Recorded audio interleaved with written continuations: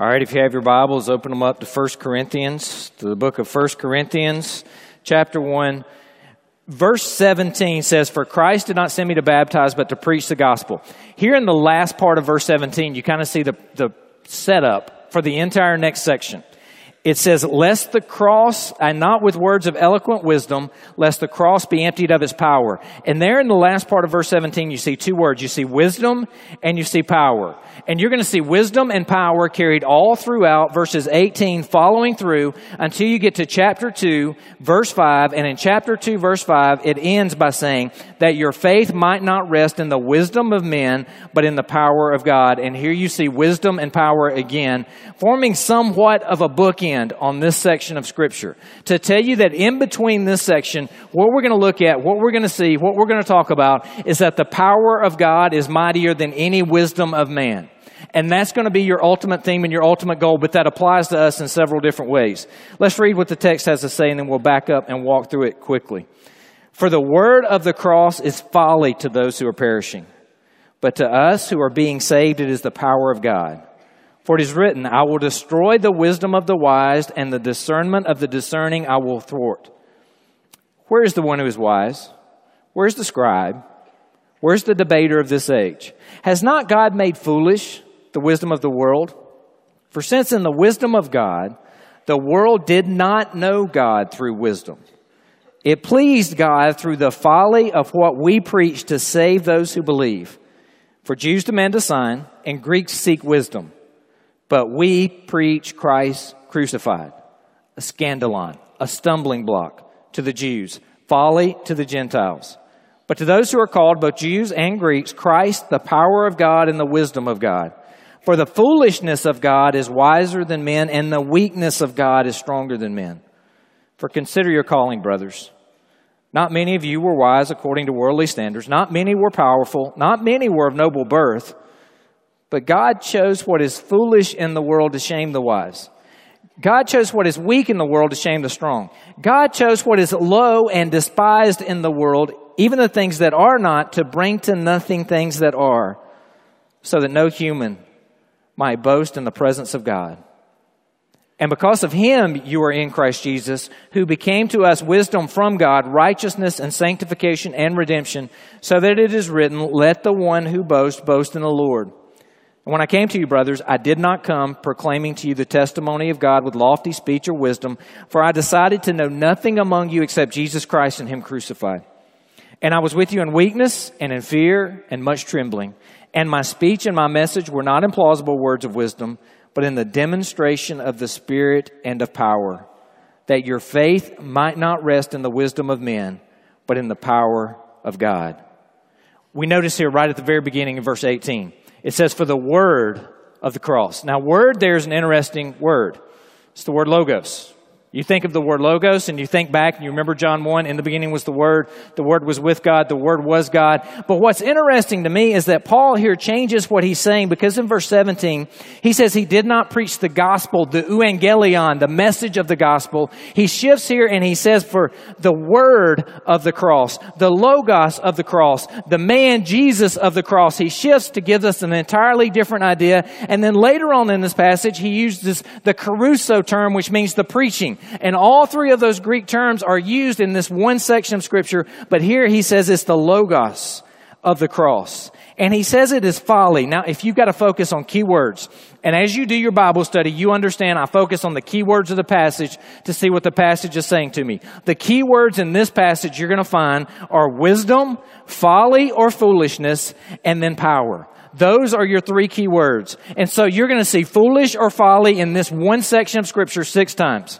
You're going to see wisdom or wise in this section 14 different times. And you're going to see power or strength in this passage 7 times. Those are your three key words as we walk through this. For the word of the cross is folly or foolishness to those who are perishing. But to us who are being saved, it is the power of God. For it is written, he says, I will destroy the wisdom of the wise, and the discernment of the discerning I will thwart. Now, I've got for you here Isaiah 29, 14 through 16. This is the passage he's quoting here, is verse 14. You can see here, verse 14, therefore, behold, I will again do wonderful things with this people. The wonder upon wonder, the wisdom of their wise men shall perish, and the discernment of their discerning men shall be hidden. Now, if you remember back to Isaiah, you'll call the Assyrians were coming, and Sennacherib was coming upon them, and Hezekiah got all of his people together. And throughout all of this entire portions of Isaiah, he's prophesying about doom and gloom, and they're trying to figure out in human wisdom, what are we going to do that's going to change all of this? So they make alliances, they offer bribes, they do all these things, and at the end of the day, what happens is that God delivers them when an angel kills 185,000 soldiers. And so it wasn't the wisdom of the world, but it was the power of God. And here Paul is pointing back to this Isaiah passage that I have up here for you, Isaiah 29:14. And then it moves on to verse 15 and it says this, you who hide deep counsel from the Lord, deep from the Lord your counsel, whose deeds are in the dark, and who say, who sees us? Who knows us? You turn things upside down. Shall the potter be regarded as the clay, that the thing made should say of its maker, he did not make me? Or the thing formed say of him who formed it, he has no understanding? You see here what he's doing is he's pointing back to Scripture and saying, remember back to what Isaiah said. When you thought that human counsel was wiser than God, but God came in and showed that his power was greater. And then he moves in verse 20 and he says, where is the one who is wise? Where is the scribe? Where is the debater of this age? Has not God made foolish the wisdom of the world? For since in the wisdom of God, the world did not know God through its wisdom. Notice that saying in that particular passage. The world did not know God through wisdom. We understand that in the world you have two different forms of revelation. You have general revelation and you have special revelation. Special revelation is how God communicates in a special way to us, Scripture being one form of special revelation. General revelation usually comes in two main forms, which is creation and all that we see in creation that tells us there's a designer, there's a creator, and through our inward conscience bearing witness against us. And so we see when we look at the book of Romans, particularly in Romans 18 through 22, it says, for the wrath of God is revealed from the heavens against all ungodliness and unrighteousness of men, who by their unrighteousness suppress the truth. Now there's the key phrase. Because worldly wisdom that seeks to know God through worldly wisdom always suppresses the truth. It looks out and it says, okay, there are things in the world that are great, but then it suppresses that truth and comes up with some type of other explanation for them. For what can be known about God is plain to them because God has shown it to them. For his invisible attributes, namely his eternal power and divine nature, have been clearly perceived ever since the creation of the world in the things that have been made, so they are without excuse. So what does general revelation do for us? It doesn't save us. It merely tells us that there is a creator, and it places us without excuse.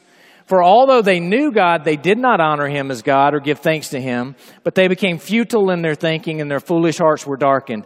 Claiming to be wise, they became fools. Doesn't that relate back to our passage here today as we look and see that? Not only do you have that, but you also have the conscience in Romans 2:15. It says, they show that the work of the law is written on their hearts, while their conscience also bears witness and their conflicting thoughts accuse or even excuse them. On that day when, according to my gospel, God judges the secrets of men in Christ Jesus. Here's my point to you. Paul is saying to them that by the wisdom of men, they did not know God. Why not? It's because we suppress the truth. We do it today. We do it all around us. We look out and we see that there's a creator. We see great things. One of my daughter's favorite DVDs is Animals That Defy Evolution. Anybody in here ever watched any of those animals, study those? They're so cool. But my favorite one's the bombardier beetle. The bombardier beetle is really cool. I keep trying to find one of these. If you don't know about the bombardier beetle, you need to go on YouTube and look at it afterwards, not now, after we get through with the sermon. And check it out. The bombardier beetle combines two substances and then shoots out something that explodes. It's kind of like a beetle with a gun. And the beetle with the gun shoots out things that explode, and it wards off offenders or people who are going to do harm to it. Another cool one is the giraffe. Have you ever thought about the giraffe? The real long neck of the giraffe, and when the giraffe goes down to get a drink, all of that blood should run right to the brain of the giraffe and explode that brain right out the top of his head. And as the giraffe is falling over dead with its brains down in the water and hits the ground, it says, oh, I better evolve. If I don't evolve, then I'm just going to have this happen over and over again, right? That's not what happens, right? And as you study the giraffe, you understand there are valves all the way up through the giraffe's neck that cuts off the blood supply. But if all the blood were cut off, then when the giraffe stood back up, it'd have one of those massive head rushes that we get, and it would fall over, and then it would be eaten by a lion or something coming along, and that would be a problem. So there's this one little sponge area in the giraffe's brain that keeps blood so that it has just enough so that when it stands back up, all of those valves can open up and the blood can continue to go in through there. Everywhere you look in creation, you look and you see design. You see irreducible complexity. Things that cannot be reduced any further to be explained. And yet we see there's a designer that has made this all happen. But what do we do with it? We suppress the truth. We push down the truth. In our own wisdom, we do not find God. Instead, we rebel against God and we exalt our own wisdom. My wife and I really love to scuba dive. Any scuba divers in the room? Come on, y'all have got to go scuba diving. I know it's cold up here, but you got to go scuba diving. On our anniversary, 10-year anniversary, we went on an all-inclusive trip to go scuba diving in Jamaica. And so we're scuba diving in Jamaica. And this is my souvenir I brought back. Isn't that pretty? No, it's ugly, isn't it? So why is this my souvenir that I brought back? Because you've all seen these conch shells that are really pretty and beautiful. It's because this one comes from 100 feet deep in the ocean. While I was out there, we went with one of the dive masters and went diving to be advanced open water certified. And when you're going to be advanced open water certified, you have to go down to 100 feet deep and do a couple of exercises that deep under the water. Now, why do they do that? They do that because what's called being narked. It's when you have the oxygen that's compressed in your body and you have nitrogen that's being created. Some people start acting really goofy and they go weird. For example, some people decide that up is down and they start swimming deeper. And if you swim deeper, eventually you die. The pressure just crushes you.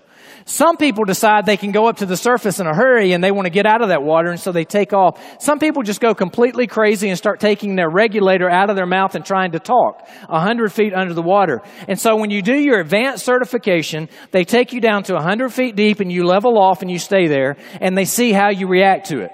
They also run a couple of tests on you. Like, for example, with us, they had us write our names backwards on a slate. And so up on the boat, we wrote our name backwards and they clocked us. And they clocked how long it would take you to do it. Well, now, I knew this immediately was a competition, right? And anything that's a competition, you have to win. If you don't win, you're a loser, and I can't be a loser, and so I have to win the competition, right? So I'm sitting here thinking in my mind, this guy doesn't know who he's messing with. I mean, I play Halo on Xbox. I can destroy this. This is easy for me. And so I do it up top. Actually, up top, I did it a little slow just because I knew it was a game, right? So I wrote a little slow up top, and he clocked it. And so then I'm like, yeah, I'm gonna do it faster. I'm going to be the only person that's ever done it faster. I get down to 100 feet deep. I'm getting ready to go. I'm already thinking in my mind exactly what my name is backwards, and I'm getting ready, and he says, go. I write it as fast as I can. He stops the watch and turns it around to me, and it took twice as long, 100 feet deep under the water. I thought, his stopwatch is broken. There's no way.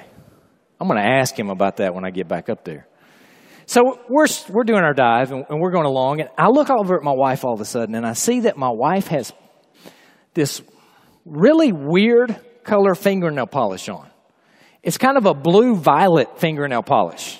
I looked today to make sure she didn't have it on, and she doesn't, okay? I had no finger polish today. But she usually wears like a classic red or something like that. And so I noticed this was just this really weird color, and I thought to myself, that's odd. When did she do that? I didn't know she did that. Did she go get a manicure when I was asleep or something? And I was going to talk to her about it, but if you take your regulator out underwater, bad things happen. So I just made a mental note, decided I'll ask her when we get up top. And so I made the note. I get up top. We get in the boat. I pick my bone with the dive instructor and say, your stopwatch is broken. There's no way it took that long. And I say, what happened? Well, listen to what he told me.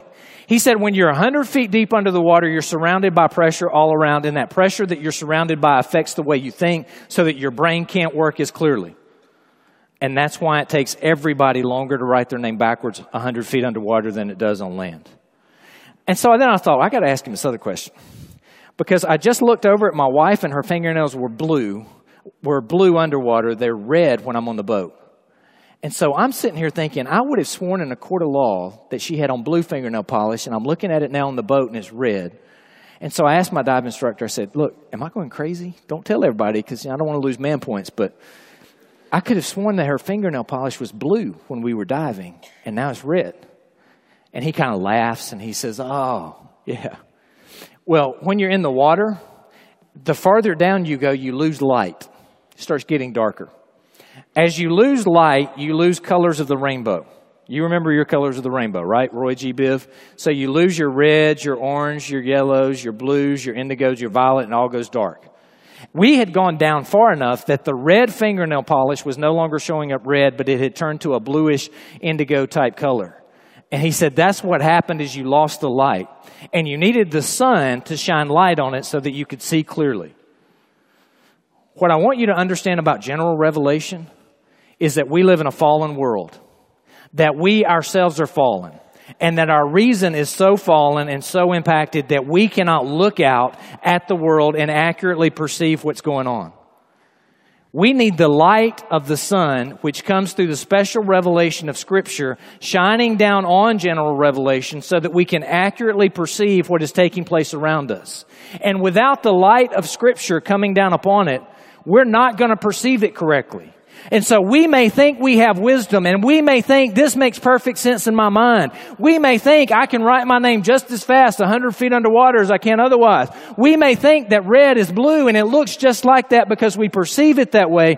But unless we have the light of the sun shining down on it, unless we have the special revelation of Scripture, our perception is flawed because we are fallen human beings. If you'll get this, you'll understand life a whole lot clearer. You can't argue with people with your own wisdom and convince them it's the power of the gospel. It's not how smart we are. It's how powerful He is. Oh, he continues on here. Notice, though, his whole argumentation. Paul here quotes Isaiah, and then later on he's going to quote Jeremiah. And he's quoting Scripture instead of using a secular argument or a humanistic argument or any other philosophical argument. He uses those in some places, but he always brings it back to Scripture, and Scripture always ends up being his main point. He says, where's the wise? Where's the scribe? Where's the debater? Has not God made foolish all this wisdom of the world? Now you're sitting there thinking, well, why did I come to college then? He just made foolish all the wisdom. I don't need to know it, right? No. Because the next sermon, we're going to talk about the wisdom of God and properly understanding God's wisdom. But in this one, we're talking about the worldly wisdom which God has made foolish. For since in the wisdom of God, the world did not know Him through wisdom, it pleased God through the folly of what we preach to save those who believe. Look at what it says in verse 22. The Jews demand a sign. John, in his book, uses signs for miracles. Do you know anybody out there that just wants to see miracles and powerful things happen over and over and over again? It says here the Jews wanted a sign. And what they want is one sign after another sign after another sign. So you feed 5,000, you come up the next day and he goes, what are you going to do next? And it wants to get a greater sign and a better sign. We don't come to Jesus seeking what's going to happen next. We don't come to Jesus saying, Jesus, what are you going to do for me next? You did something great yesterday. Something's got to be better today. That's not how we come to Jesus. And then it says also the Greeks seek wisdom. We don't come to Jesus and say, Jesus, I need an airtight philosophical box. Because if you can put Jesus in your box, if you can put God inside your brain, your finite mind, the infinite God, you've created an idol in your own mind and you're not serving the one true revealed God of Scripture. We will never understand everything about God. And if you think you've got everything understood about God, you've got a God that you created and not a God that's the God of the Scriptures. He says here, the Jews demand signs, the Greeks seek wisdom, but we preach Christ crucified, a scandalon, a stumbling block to the Jews, folly to the Gentiles. I've even got the word scandalon written up here for you just because, I don't know, I thought it was cool. And so there it is, scandalon. That which causes offense and thus arouses opposition. What is the cross? The cross is that which causes an offense and arouses opposition. You don't believe that? Just go around talking about Jesus and the cross. You go around talking about Jesus and the cross enough, people are going to start saying, he's weird. She's weird. That's offensive. You can have your truth, but let me have my truth. There is no the truth. And once you start having a the truth, people are going to say you're not tolerant any longer.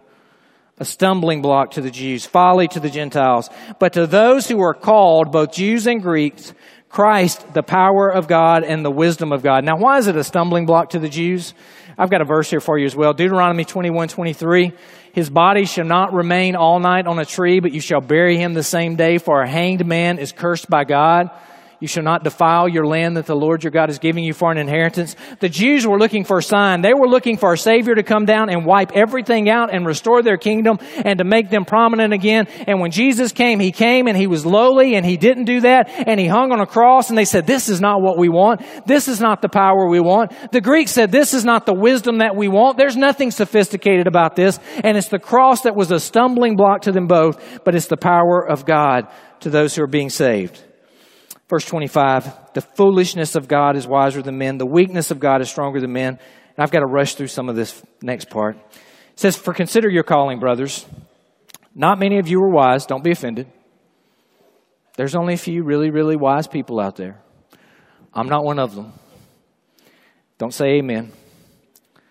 According to worldly standards, not many were powerful. Not many were of noble birth. But God, and this is the good news for us. Let's just be honest. This is the really good news for me. This is the good news for some of you too. Is that God chose what is foolish in the world to shame the wise.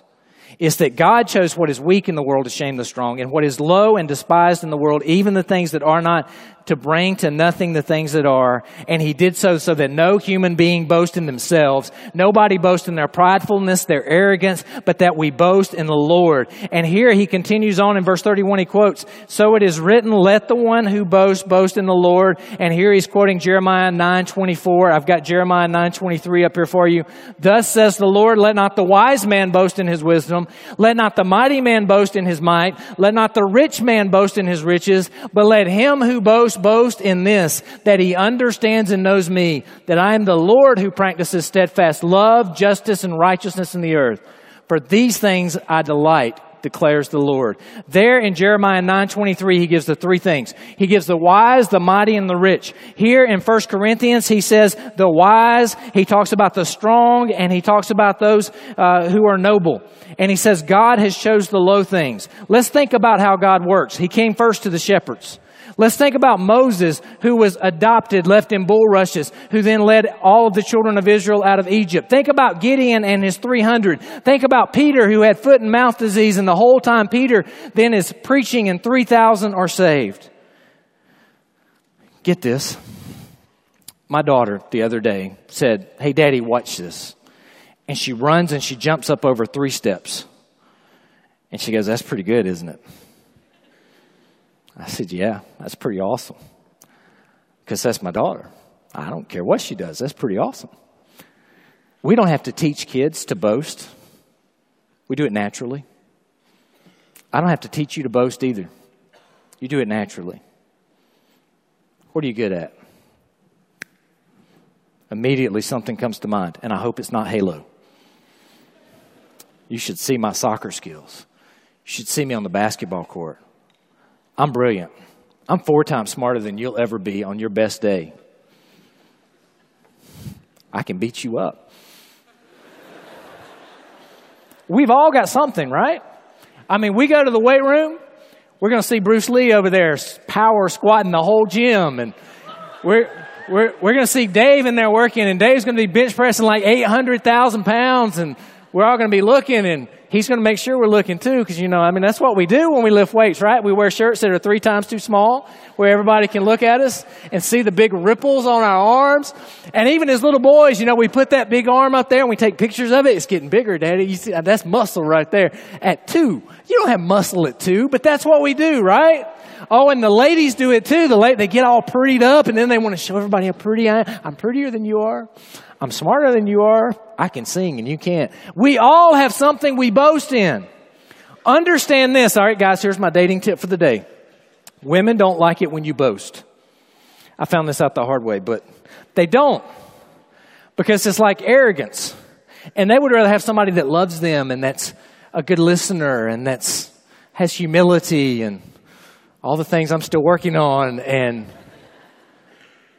God says to us, if you're going to boast, boast in the Lord. Just real quickly.